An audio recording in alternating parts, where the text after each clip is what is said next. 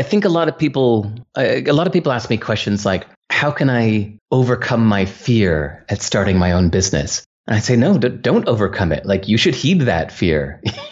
That's a really good fear. You shouldn't ignore that. You shouldn't plug your ears and try to find a way to ignore it. I think it's better to address the things that are bothering you instead of trying to leap over them, So yeah, I dive into it. When I'm scared of something, I dive into it and find out why. If something's getting me down, I dive into it. I spend a lot of time journaling, sometimes hours a day. If I'm making life decisions, I'm known to spend 3 to 5 hours a day just writing in my diary for days or months on end. So I think a lot of reflection. I think some of what I've learned in life has come from input, but most of what I've learned in life has come from reflection. I want to take a quick time out to give you guys a personal update. Many of you know I've been working on my dream of becoming a sci-fi author. Well, now I've got a couple sci-fi books and techno thrillers coming out soon. Do you want to help me and join my advanced beta reader team and get free or deeply discounted copies of my upcoming books to review and help me improve the stories? If you're a fan of Michael Crichton, Daniel Suarez, A Good Dystopian, or epic fantasy, you'll love my writing. If you join and share your feedback, it would mean the world for me in my writing career. Seriously, I'd really appreciate it. If you visit mattward.io/book and enter your details, then you'll be notified and occasionally selected to pre-read some of my books before everyone else. Share your thoughts, work directly with me to help me make the story better, and much more. I want to give you guys an epic thanks for listening to the podcast, especially for folks interested in the books. And again, if you want to get my books before they come out, before anyone, and help me make this writing career a success, please visit mattward.io/book to join and get your free early copies. Today's episode is brought to you guys by my 15-step guide to scalable, Series A worthy growth and marketing. If you're building a startup aiming for $1 billion outcome, or a solopreneur looking for a sustainable 6, 7, or 8-figure business, get my free guide, which you can grab at mattward.io/free, which walks you through the best, most proven tactics to acquire and retain customers, applicable for freelancers up to Fortune 500. If you want to grab that, plus bonus hacks and tips to build your business and more, visit mattward.io/free. And if you need help or ever want to grow your business faster, I coach a handful of hardcore winners building businesses I believe in. You can reach out right on the site, mattward.io, for more. And now, let's get on with the episode. Welcome to The Disruptors, the podcast about the future of all of us, where we look at the technologies, trends, and societal norms shaping our collective future. Hear the world's top minds share their insights and predictions on the convergence, direction, and ethics of exponential technologies transforming life as we know it. You can learn more and stay up to date at disruptors.fm.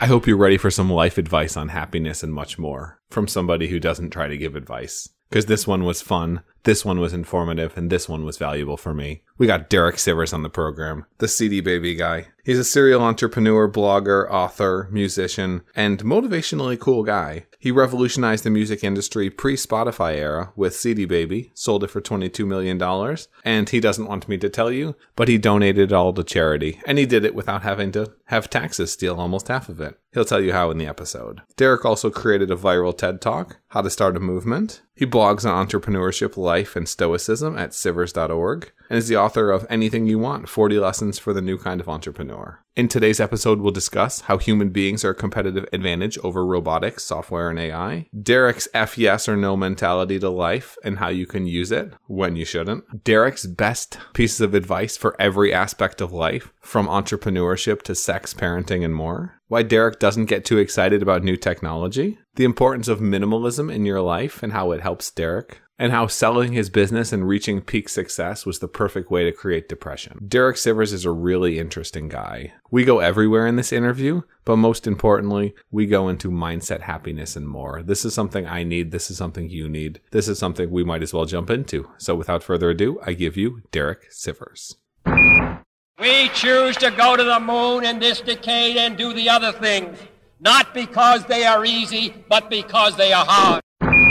So Derek, you have the world's best quote, fuck yes or no. And we got to start there because I try to adopt that in ways where I can in my life. And we can bleep that out or have iTunes think about it however it wants. But where is the genesis of this phrase, first of all? The story behind it is I had said yes to go to a conference in Australia, even though I was living in New York City. And I think I had said yes to some other things. And then when it actually came down to it, I was just like, man, I don't really want to fly the 29 hours to Sydney to speak on stage for an hour. Why did I say yes to this thing? And then I realized that there were things in my life that I would rather do all the way instead of having a bunch of things that I'm half-assing. So I just realized that life would be better lived if we said no to almost everything so that your time was actually spacious and empty. And then when you found the occasional thing that you were really all in about,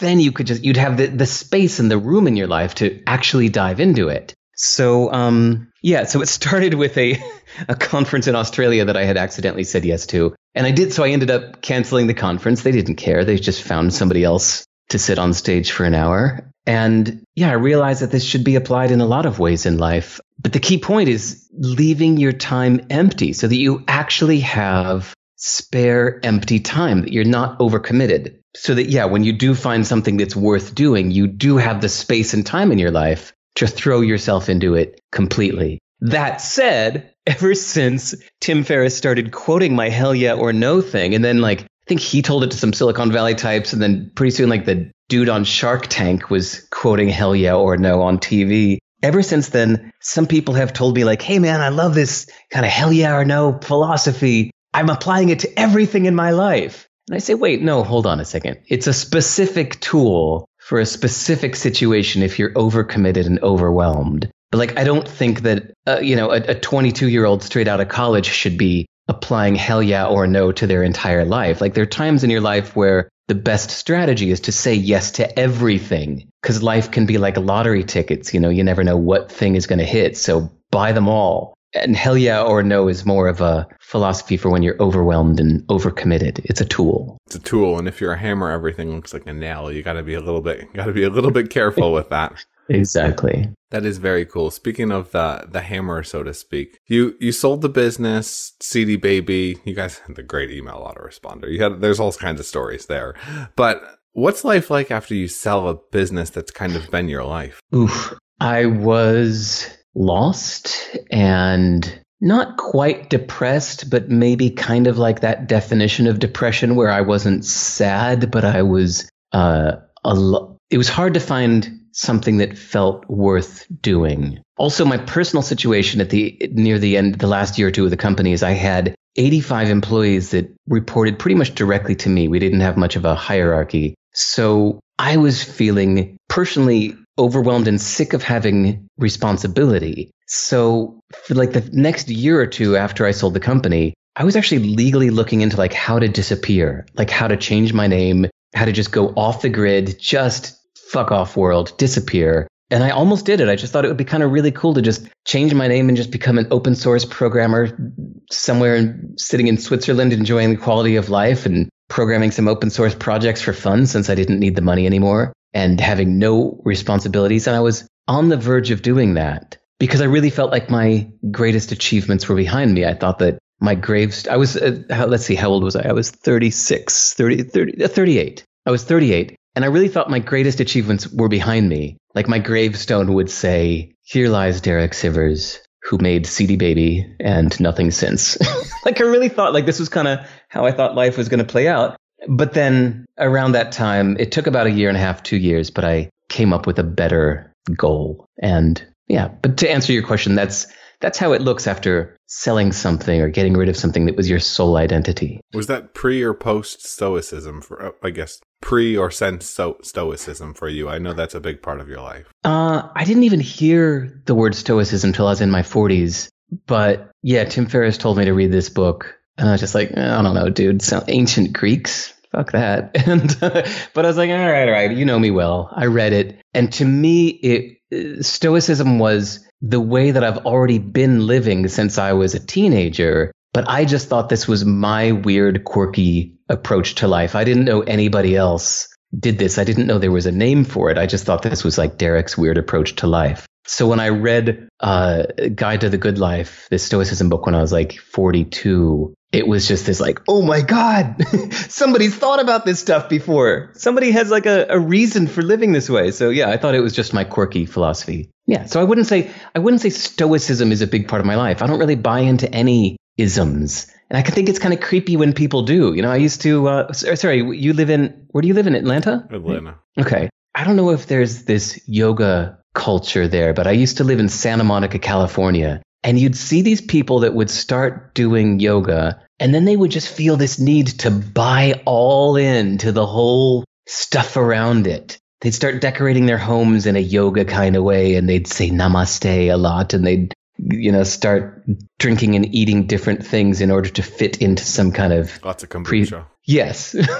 So no, I never like buying into any isms. I pick little pieces that I like when I find things I like. But no, I'm not into Stoicism. Speaking of buying into isms, that's one of the biggest problems we have. People are buying into all of their isms. So we have very separate groups of isms. Yeah. And I don't know why there seems to be this need to do that. People want to be in a tribe, and then they find one and they want this sense of belonging and identity to say, this is who I am. I'm a member of this tribe. I don't know. It doesn't work for me. Yeah, you've got a Linux and a Mac. That almost makes you like a terrible person in the eyes of Apple.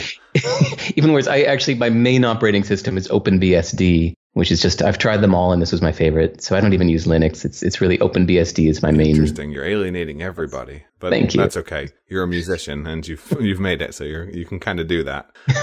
So I want to talk a little bit about the era of music back when you started CD Baby. What's the story for people who don't know, and how have you seen it all change? Okay, so the year was 1997. Amazon was a bookstore. That's all they sold were books. PayPal didn't exist yet. There were 2 or 3 websites online where you could buy music, which meant buying CDs. MP3s didn't exist yet. It was Music Boulevard and Tunes.com were the big, CD Now. CD Now, Music Boulevard, and Tunes.com were the big 3 online stores where people could buy music. But none of them would take your music if you were an independent musician. You had to have a major record label deal and be all set through the major distributors. So as a musician in 1997, I looked at this scenario and said, well, this sucks. I just want to sell my music directly. But because there was no PayPal, there was no Stripe or any of these services, the only way that you could accept a credit card payment on a website was to go through 3 months of paperwork and $1,000 in setup fees to get a credit card merchant account. You had to incorporate, you had to have a separate bank account. They actually sent inspectors out to my location to make sure I was a valid business. It was a lot of work. So after 3 months of work, I had a credit card merchant account. And then it took a bunch of work to figure out the programming with CGI bin Perl scripts in order to have a buy now button on my website. So after months of work, I had a buy now button on my website. And so my musician friends in New York City said, dude, could you sell my CD through your band's website? And I went, well, I guess. That's kind of weird, but sure. Okay. So I never intended to start a music store. I was really just selling my CD. But then friends told friends, and then word passed around in New York and then in the independent music community. And within a few months, my little thing was the largest seller of independent music on the web. And if you were a musician in 1998 to 2002, you wanted to sell your music online, there was basically one guy who could do it for you named Derek in New York. So my little hobby took off. It was a weird accident. And it grew really fast. And pretty soon, like I said, I had 85 employees, way more than I ever wanted. I never wanted to start a business. I really still thought of myself as a musician. And this stupid thing was a big distraction. So I did it for 10 years. In 2008, I was just personally sick of doing it. So I sold the company with lovely timing. I sold in August 2008. And then this little financial collapse happened after. So it's just really lucky timing. So I haven't earned a dime since.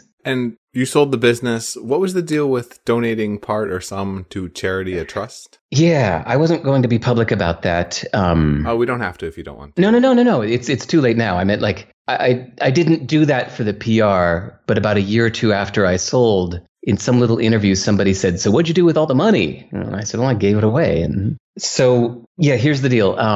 I sold the company for $22 million, which in my mind is more money than I'll ever need. I think in order to spend 22 million, you got to actually be a little bit stupid, like to buy Lamborghinis or 9-bedroom houses or whatever it is. Yeah, there's that not people even a do. logo on your shirt. You're falling way behind. So yeah, I just didn't want the money. And so before the deal was done, there was like 8 months in between like a handshake deal with an agreed upon price and 8 months of paperwork with banks before the deal was all done. So in that 8 months of time, my tax attorney asked me this question about the money and I said, well, I'm just going to give it away anyway. Like, there's no way I'm going to spend $22 million in my lifetime. He said, are you really serious about giving it away? I said, yeah, I'm just going to give it all to charity anyway. Like, I'll keep $1 million for myself or something, but I'll give the rest to charity. And he said, are you really serious about this? Like, you're absolutely 100% not changing your mind. And I said, yeah. He said, okay, so if that's true, what we can do, we can structure the deal so you give the company to charity now. Don't give the 22 million to charity. Give the company to charity. And so when the purchasing company buys the company, they're buying it from a charitable trust. And that way, the entire $22 million goes to charity. Instead of you getting $22 million cash, paying $7 million tax, and having $15 million left to give it to charity, give the entire $22 million to charity. Put the company into a charitable trust and have the charitable trust sell the company. So that's what I did. So it meant the entire 22 million went to charity instead of, 2/3 of it. Interesting. It's a super cool approach for people. Yeah. I mean, a couple people, like I said, I was never going to announce this, but since it was out there, I've gotten some calls from some people that are like selling their company or preparing to and email me to get the details on how to do that. So yeah, it's in the US, it's called a charitable remainder unitrust, but I think every country probably has their own version of this. Yeah. So it's a nice way to structure a deal. If you know that you don't actually need the money, then you just give it to charity in advance or give the company to charity. And then to me, it also had a psychological benefit. I knew some rich people that were anti-role models for me, people that because they had 50 million in the bank, they would blow it in stupid ways. And I just never wanted to be one of those people. So I thought it would be better to keep the money out of my hands and make it so that the 22 million never touched my hands, It's cool. I don't want to stay too long on that because it is also one of those uncomfortable topics. No, I'm comfortable with anything. Whatever your audience finds interesting, I'm here to happy to talk about. Let's talk evolution of music. First of all, it's interesting. It's sold and you guys were doing, I want to say I saw you guys did like 100 million in revenue and sold for 22 million. Something like that. I don't know.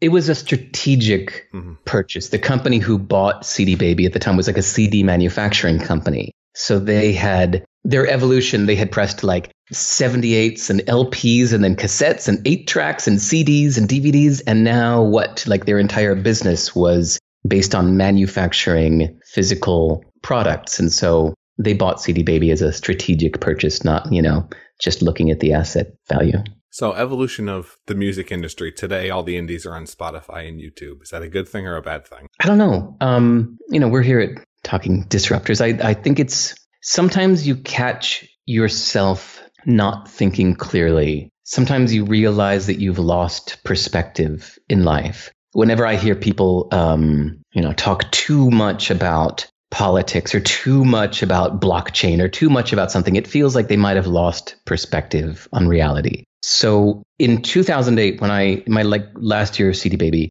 I felt like I had lost perspective on the music business. I was so in my world of the musicians I knew in CD Baby that I was doing that thing that I hate when, if you ever go to a conference and somebody says, you put experts on a panel and the moderator says, what is the future of the music industry? And if somebody's business is selling video subscriptions, they'll say video subscriptions are the future of the music industry. And somebody else's business is, selling downloads. They'll say selling downloads, that's the future of the music industry.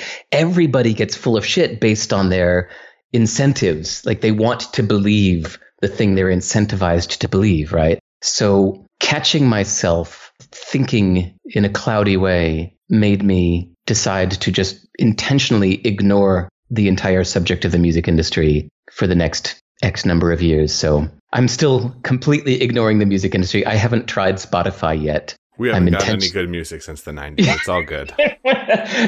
I'm intentionally ignorant. I'm unlearning the subject of the music industry. And someday I'll decide to get back into it. And then I'll have a fresh perspective without thinking I know anything. I like it.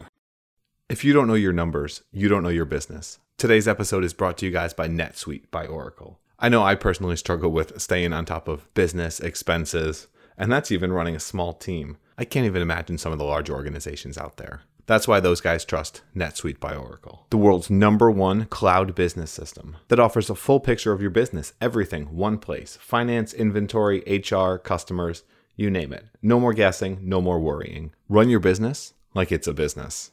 Companies like Ring, Hint, Bowl, and Branch, and over 19,000 others trust NetSuite because if you don't have your house in order, it's real hard to build it bigger. Schedule your free product tour right now and receive their free guide, the 7 key strategies to grow your profits at netsuite.com/disruptors. That's DISRUPTORS, netsuite.com/disruptors to get that free guide, the 7 key strategies to crushing growth for your business. I struggle with managing the numbers, you struggle with managing the numbers, and there's so much more that goes right into running a business. Make sure you've got that top level overview. netsuite.com/disrupt. And now, on with the episode. I know you said after you sold the business, you had a pseudo depression, not exactly depression. But one of the things that you said you wanted to talk about on the interview, and I think would be interesting for people, founders, scientists, people trying to do things and struggling, is overcoming bad feelings and feeling like shit. What are some of your strategies for that? I feel like you've learned a lot, been through a lot. Don't overcome it. Dive into it. Question it. I think a lot of people ask me questions like, how can I overcome my fear at starting my own business? And I say, no, don't overcome it. Like, you should heed that fear. That's a really good fear. You shouldn't ignore that. You shouldn't plug your ears and try to find a way to ignore it. I think it's better to address the things that are bothering you instead of trying to leap over them, So yeah, I dive into it. When I'm scared of something, I dive into it and find out why. If something's getting me down, I dive into it. I spend a lot of time journaling, sometimes hours a day. If I'm making life decisions, I'm known to spend 3 to 5 hours a day just writing in my diary for days or months on end. So I think a lot of reflection. I think some of what I've learned in life has come from input, but most of what I've learned in life has come from reflection. It has to be, because all of input is really just your filters on what you're seeing anyway. So it's kind of you're reflecting on what you're seeing instantaneously. Right. But, the whole concept of speed reading or people reading a ton of books, I think, no. It's better to read less books and spend more time reflecting on everything you've taken in. Ask yourself questions about it. Go through it twice. Question if that's really true. Question how it applies to you. Look at each little thing that you've taken in if you think it has value, and find ways to apply it to your life. I would agree and disagree. I think that's true on a bigger picture side of things. But if you had the opportunity to listen to 3 different podcasts that were kind of execution, marketing, sale, things that were more action oriented, I think you're better off getting more and synthesizing it versus the less is more approach. I think only works when you're dealing with big picture thinking and ideas, because otherwise you're kind of don't need it. Good point. Good distinction. Yeah, I like that. So I wanted to talk. CD Baby had no money and you had no idea what you were doing. And now you think that that's kind of a good thing. The advantages of no funding versus venture capital. Yeah.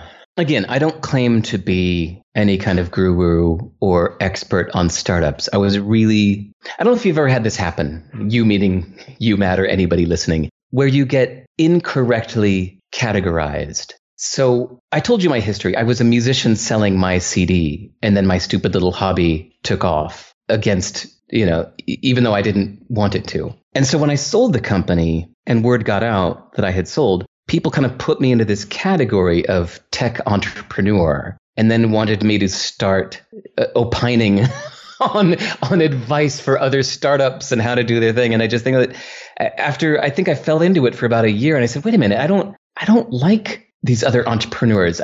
My friends are not investors. I never had investors. I've never invested in anything. This whole world that people seem to think is the world of entrepreneurs and startups, it seems to be a lot about like the world of investors, but I never did that. And so when I'd get into conversations with other entrepreneurs, they were often talking about their second round of angel blah, blah, blah on my Series A. And I didn't even know what they were on about. I don't even know what those terms mean. And I still don't. So I realized I think I was incorrectly categorized, that I don't have any insights into startups and maybe not even into entrepreneurship. But as a musician that started a little thing, all I can talk about is my story. Like, that's all I know, is just what happened to me. So in my little world, in case that story is useful to somebody, I found that not having any investors and not looking for investors was a competitive advantage, because I started the company with $500 and it was profitable in its second month. I lost money the first month, and the second month it earned more than $500. So I was profitable ever since. And so every single month was profitable. And I just kept it on that basis. And when people would ask me if I wanted to spend money advertising or promoting, I'd think, well, I'm only going to spend $1,000 if it's going to earn me $2,000 next month. Like, I'm not just going to do this, what do you call it? Brand advertising, where I just throw thousands of dollars at something in hopes of getting my name out. No, I needed an immediate return. And same thing with, I'm not going to buy $1,000 chair unless somehow that's going to earn me $2,000 next month, which a chair never will. So instead, I just would use folding chairs and get a plank of wood on some cinder blocks as a desk and things like that. So there are a lot of ways that you got to remember, this was like the first .com boom of 1997 through 2000. People would have poured money on you if you wanted. Yeah. And they asked, in fact, I taught customer service, like, just if anybody calls about investing, just tell them no, don't even send it to me. Same thing with people wanting to buy the company. For 10 years, I had people wanting to buy the company. I just told customer service to just shoo them away. I'm not interested. But point is, I saw a lot of friends who did get investment blow way too much money, almost like that kind of, the jokes where you hear that the military spends $50,000 on a toilet seat, right? I saw startups doing that kind of stuff, spending 100 times more than they needed to on things just because they had it. So I think not having it makes you lean and smart. Where'd you get that philosophy from? Because you seem relatively minimalist now. It seems like something that's a part of your life, and yet most musicians start kind of broke, and if they become successful, I mean, we've all seen the snorting lines and the 28 Club and all the good stuff. Part of it was a side effect of moving a lot. Why'd you move? I moved many times. I moved in New York City twice, and I moved to upstate New York to Woodstock. Then I moved to Portland, and every time I would bring all of my stuff with me. And after doing that a bunch of times, especially here's my recipe for how to be a minimalist: is put everything you own into storage temporarily, and then after a few years of not needing it, realize you don't actually need it. So I moved too many times. When I first moved to Portland, Oregon, CD Baby was just in full swing. I was so busy with it. So I took all of my stuff from my house in New York. I put it into storage, intending to come back to it a month or two later when I found a home to move into. But I never did find a home to move into. I was like staying at my grandmother's guest room, and life was so busy that like 4 years went by and all that stuff was still in storage. So after 4 years, I thought, well, if I haven't used it in 4 years, I'm probably not going to use it in the next 40 years. So I just gave a surprise bonus to my 85 employees. I said, okay, everybody, I'm opening up my storage space. Everybody go take one thing that you want. And so, somebody took my guitar, somebody took my keyboard, somebody took my speakers, somebody took my mixing board, just gave away everything I had to my employees. Talk about getting personal. I imagine you got some major bumps in employee excitement over that. I wish. You wish. People get entitled. I learned the hard way that if you want to give people a present, you don't give them too much up front and then less later. You have to give incremental improvements. People look at the trajectory. They don't look at the total amount they've received. They look at the trajectory of how it compares to what they've received before. So I made that mistake by being too nice up front. And how it compares to others. You're making 100K, but the next guy's making 120. Wait a sec. Right. Yeah. Yeah. Travel. Anyway, sorry. I feel like we've taken some tangents here, but yeah, minimalism is, so that's how it began to me. That's how I began getting rid of things physically. But then I just found that, like, as a life approach, the less you have, the less you do, the less you say yes to. I mean, the starting question you asked me about fuck yeah or no, the less you say yes to, the simpler life is, the faster it is, the faster you can change,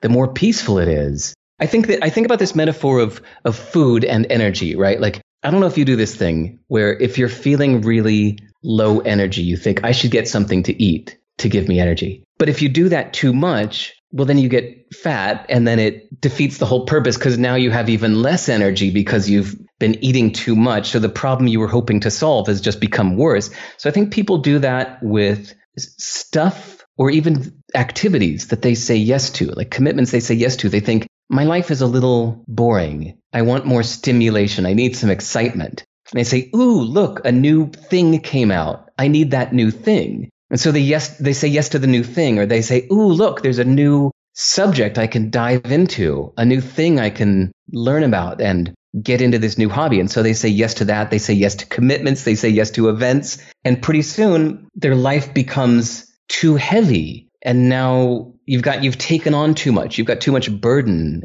You've said yes to too many things. You have too many things. You're less mobile. And then I think that drains your energy, which is the very thing that you were hoping to solve, to get more of, is to get some stimulation. So instead, I've just found that minimalism all the way through, whether it's stuff, whether it's commitments, even your identity, keeping your identity as small as possible, like how you define yourself. If you have a whole bunch of titles, like I'm an entrepreneur, I'm an investor, I'm a tech, I'm a this and that, the more titles and identity labels you give yourself, the more you're burdened by them. And then even programming wise, I like to write my own code, and I do everything by hand. I don't use frameworks. I don't use software packages to write code. I just open up a simple text editor and I write everything by hand. So even tech wise, like I don't write a single line of code unless that line of code really needs to be there. And that's why if you go to my website, it's so damn fast because, I wrote every line by hand and I wouldn't write a line I didn't need to write.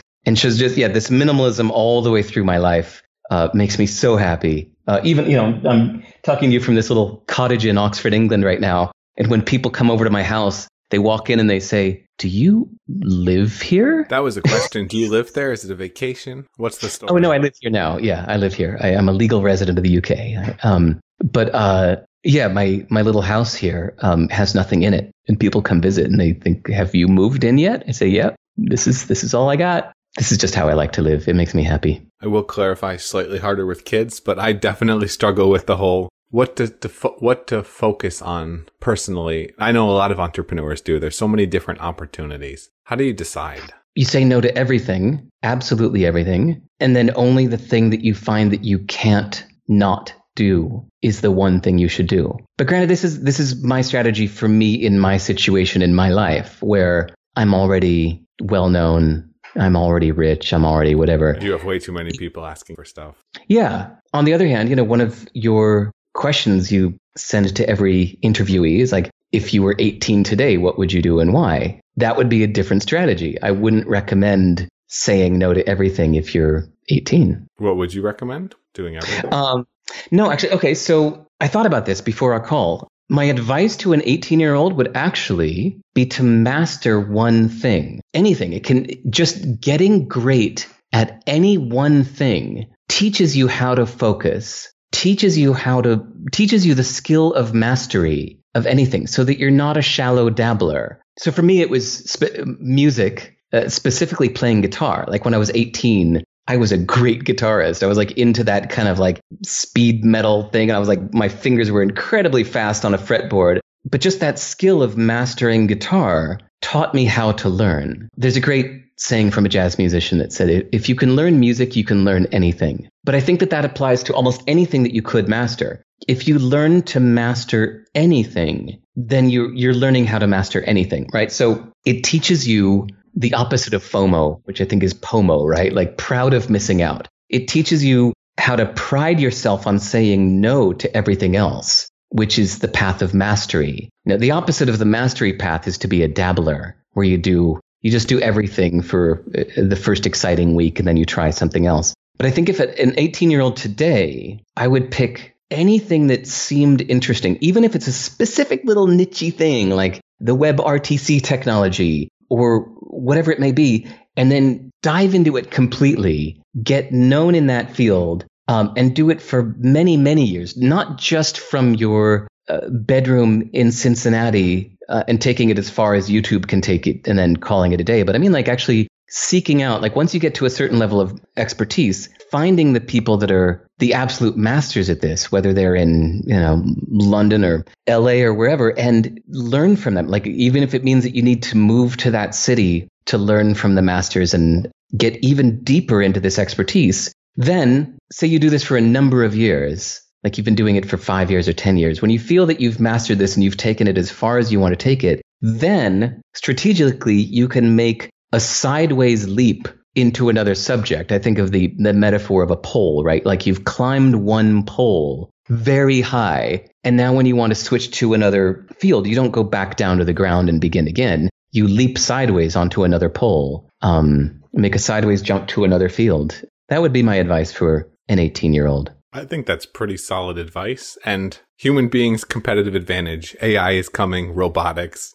Which of those niches do we avoid? Which do we steer clear of? Tell me a little bit more about this thought process. Okay. Well, the way that I think this is the same question you're asking. Before our interview, you emailed that question asking what technology or trend am I most worried about? So is this kind of the question you're asking, or should we talk about that? Kind of. I know you're big on the importance of human beings being the advantage. That. Okay. And yet some of that will be changing. So how do you think about that? Okay. The competitive advantage of using human labor is that I feel that, the year is not 2500 yet. We're still in 2020.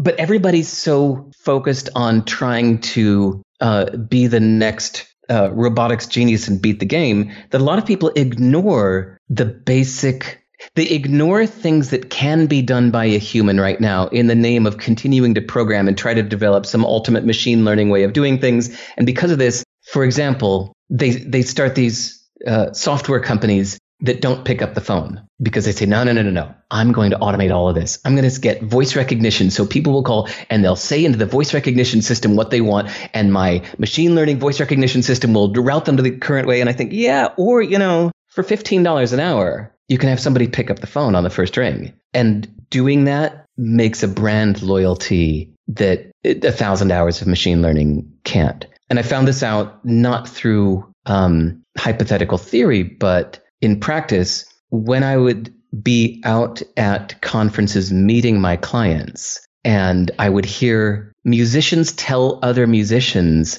why they like CD Baby. Unprompted, just I would hear like this musician over here is talking to this musician who's not on CD Baby. And the number one reason why they said they loved CD Baby totally blew me away. It wasn't my prices. It wasn't my site. It wasn't my service. It was basically, oh, dude, you should sign up with CD Baby. You know why? They answer the phone. You can contact them. Anything's wrong, you pick up the phone and they pick up on the first ring and they say CD Baby. There's no voicemail system. There's no routing. Like, you can reach them. And this is the owner right here. And you can email him and he replies. That's why I'm with CD Baby. So all these other things didn't matter. In fact, I didn't even mention in my history, but only 2 years after I started CD Baby, Amazon launched the exact same service. So now your choice as a musician was you could either sell your music through CD Baby or Amazon. And we beat their ass. We won. People chose, independent musicians chose CD Baby over Amazon almost every time because we had customer service.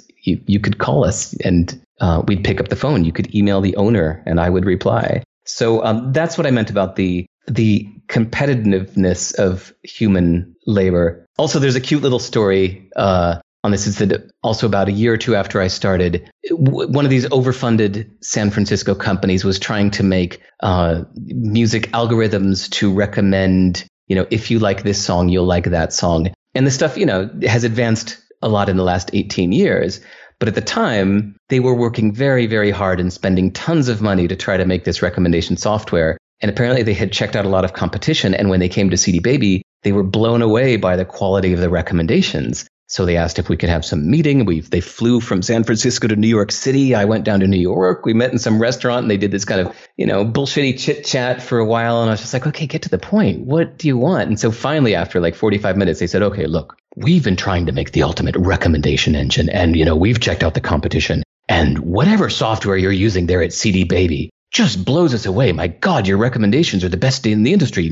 How are you doing this? I said, doing what? They said, how are you recommending that customers, get this music if they like that music. And I said, well, I just listen to it. I was like, what do you mean? I said, I listen to everything that comes in. I keep some private notes, and with my memory and my notes, I say, if you like this, you'll like that. And they looked confused, and they said, well, how will that scale? What if you start getting 100 new albums a day? And I said, well, then I'll hire another person to help me do this. What's the problem?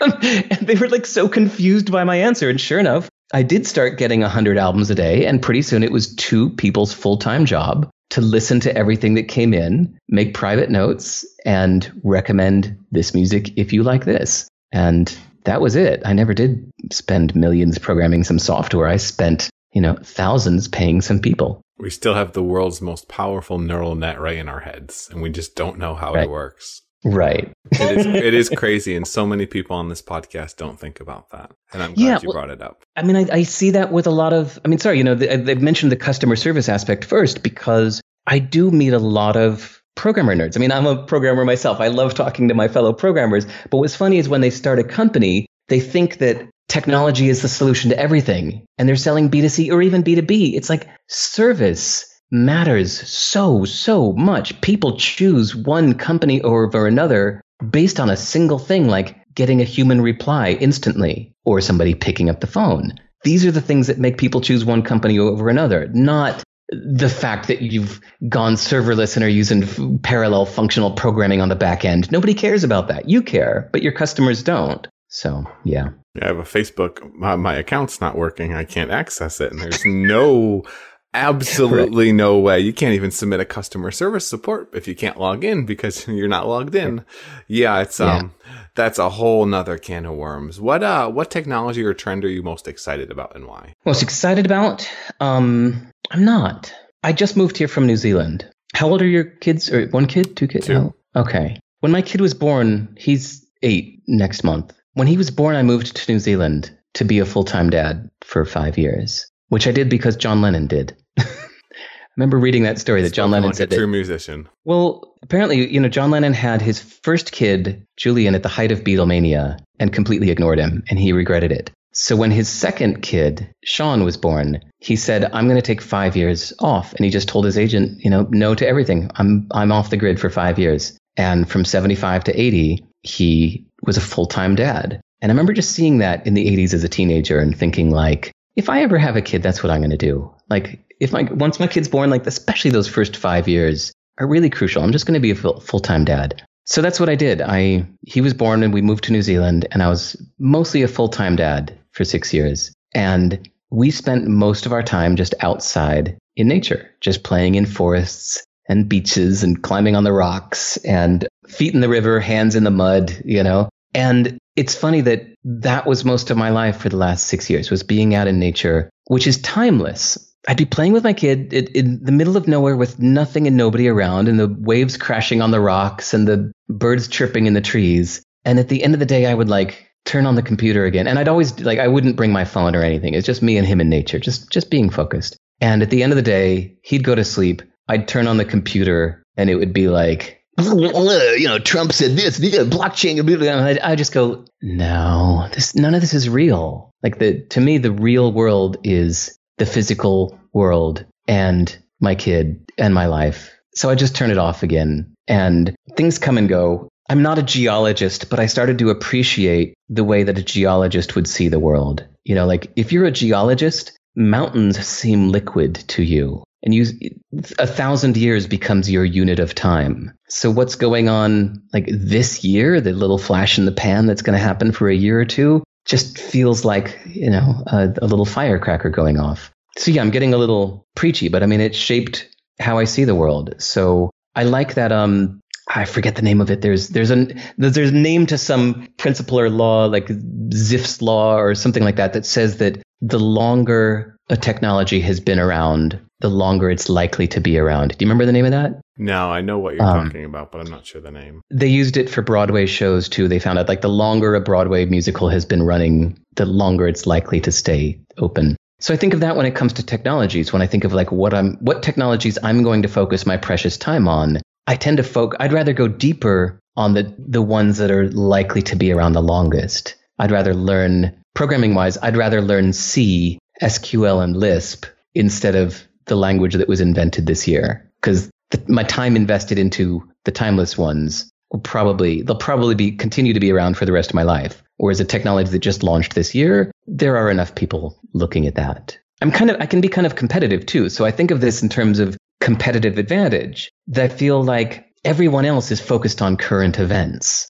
So I don't need to be. It's my competitive advantage to only read books and not read the news. If Trump launches a missile and the world's about to end, someone will tell you. But otherwise, it's totally fine. Exactly. Anything short of that, I really don't need to know. And I think of it as you don't have to participate in their game. The game that everyone else plays, you don't even have to play that game. You can just happily thrive in a timeless profession. Like, we tend to think that, I think a lot of people have this anxiety of the future and they think, well, I want to be ahead of the game, man. I'm going to master AI and machine learning. Nothing's going to get by me. I'm going to master blockchain inventions, innovations now, so that nothing surprises me. But some things are timeless, like food, clothing, shelter.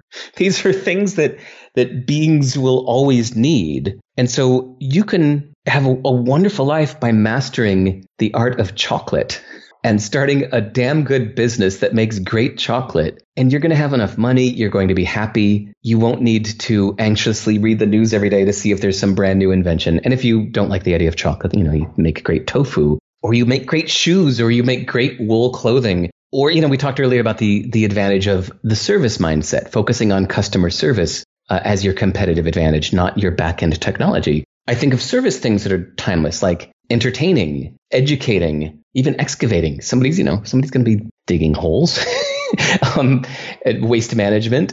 So yeah, people always need to be entertained. People always need to be educated. You can master any one of these disciplines that doesn't require you to chase every brand new little magpie shiny thing that comes up this year. And I think that you'll have a competitive advantage for doing so because it feels like everybody else is doing the magpie thing and chasing every brand new shiny thing that comes along. And your competitive advantage then is to not play their game. I don't know if there's going to be a possibly better way to start to end the interview. That's a great spot to start to wrap things up. I got it. Do you want to ask me about the most valuable advice I ever received? Oh, yes. Let's go for the most valuable advice. Either you can give it or you can tell it.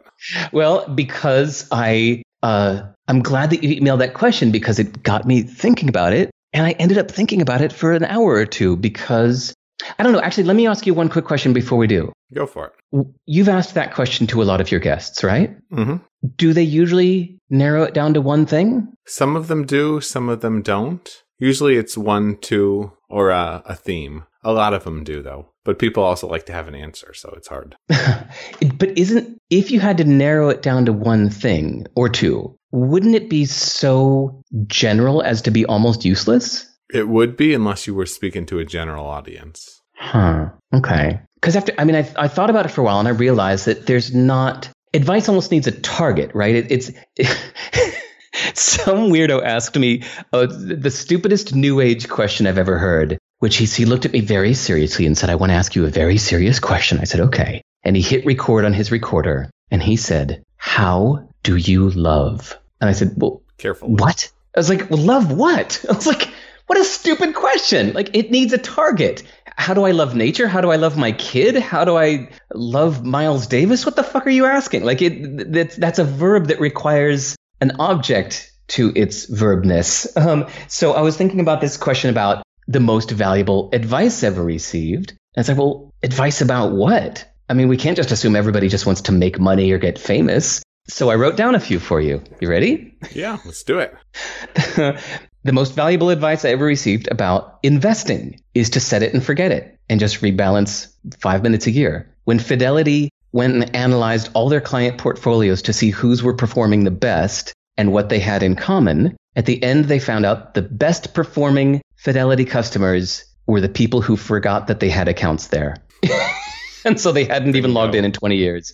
Those were the best performing accounts, outperformed the active managers by far. Most valuable sex advice ever received was when the person you're with tells you exactly what feels good, specifically, and why.